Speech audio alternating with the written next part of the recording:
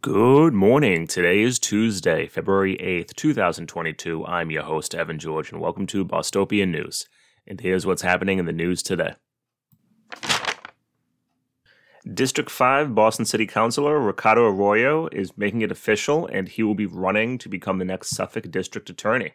When Rachel Rollins was elevated to the position of U.S. Attorney for Massachusetts, her position is currently being filled by appointed Kevin Hayden, who will be serving out the rest of this term, and this year also plans to run for the Suffolk County DA.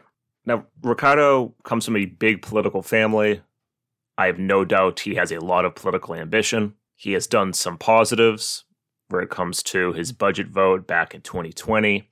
He has done some negatives and is completely avoiding the 2021 budget vote because he didn't want to politically damage his preferred mayoral candidate, Kim Janey.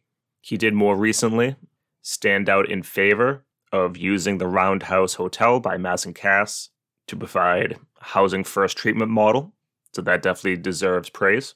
And ultimately, I see him as being in line politically with Rachel Rollins, which is much closer to being a moderate DA than anything transformational. Though I am looking forward to seeing what policies and issues he runs on, because he is already framing himself as the spiritual successor to Rachel. And speaking of Rachel Rollins, she made two recent announcements that deserve criticism. The first being that she would pursue the death penalty of the Boston Marathon bomber Tsarnaev, if directed to, and the second about expanding the Boston gang database. Addressing the former first, that really is nothing more than throwing out red meat to a crowd. Anyone who has taken a public stance, in truth, on should we bring back the death penalty for Tsarnaev is really just a way of signaling to conservative suburban home dwellers that yes, you too will use the violence of the state to kill people if needed. The second, concerning the Boston gang database, Rachel Rollins wants to include neo-Nazis into it, criticizing the racial disparity that is, of course, meant to target low-income, teenaged Black children from Boston's lowest-income communities, Roxbury, Dorchester, Mattapan. However, the concept that if we just expanded that for white supremacists would somehow even it out or make the existing system fair is absolutely ludicrous, and is generally something that we see with the surveillance state, is find a target that people with political power are okay with you going after to continue to justify its existence while never actually changing the fundamental institution of surveillance. So we absolutely should be working to dismantle the Boston gang database, not expand it. I'd love to get Ricardo's views, especially on the latter. In somewhat of a surprising turn of events, Boston Public Schools Superintendent Brenda Cassellius will be departing in June.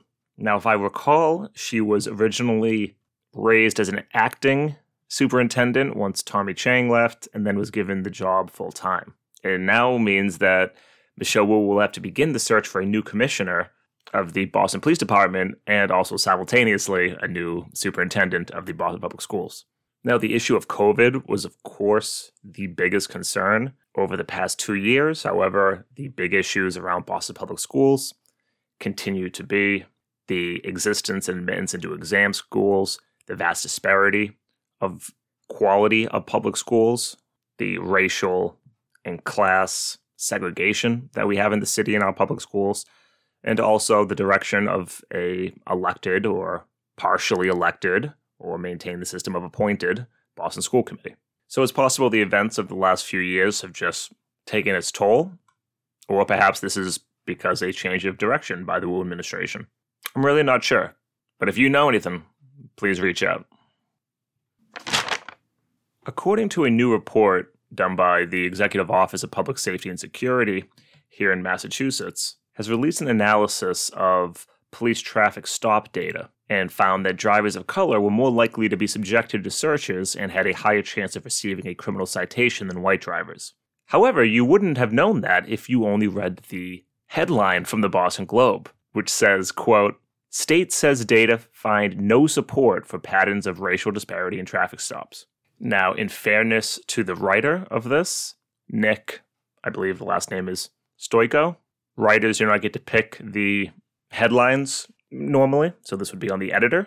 Also, it is very possible that in the 415-page report, they say something similar to that. However, it is incredibly misleading, given that within the first sentence, it demonstrates racial disparity. Now, this looked at traffic stops from February to December of 2020 and analyzed the data from the state police and local departments in collaboration with Salem State University and Worcester State University. White drivers were also more likely to be let off with a warning, less likely to be criminally charged, and less likely of the incident ending in arrest, compared to black drivers in Boston. Finally, Charlie Baker is preparing to unveil new proposed revisions to the state building code, something which was supposed to come out months and months ago as part of our climate change mitigation, which would, among other things, allow individual communities to opt in to a specialized stretch code that would then require new construction to be more energy self-sufficient. Now, the idea that we're going to put it on the 351 cities and towns to opt in to what is, without question, vital to part of our reduction of carbon emissions is absurd. That needs to be the standard. And it is also important to remember that on this topic, the city of Brookline in 2019 barred all new fossil fuel infrastructure, however, only to have that shut down by Attorney General Maura Healey, who said municipalities do not have the authority to supersede state building and gas codes. So everyone please do remember that the Democratic frontrunner was one of the major roadblocks in our carbon emissions.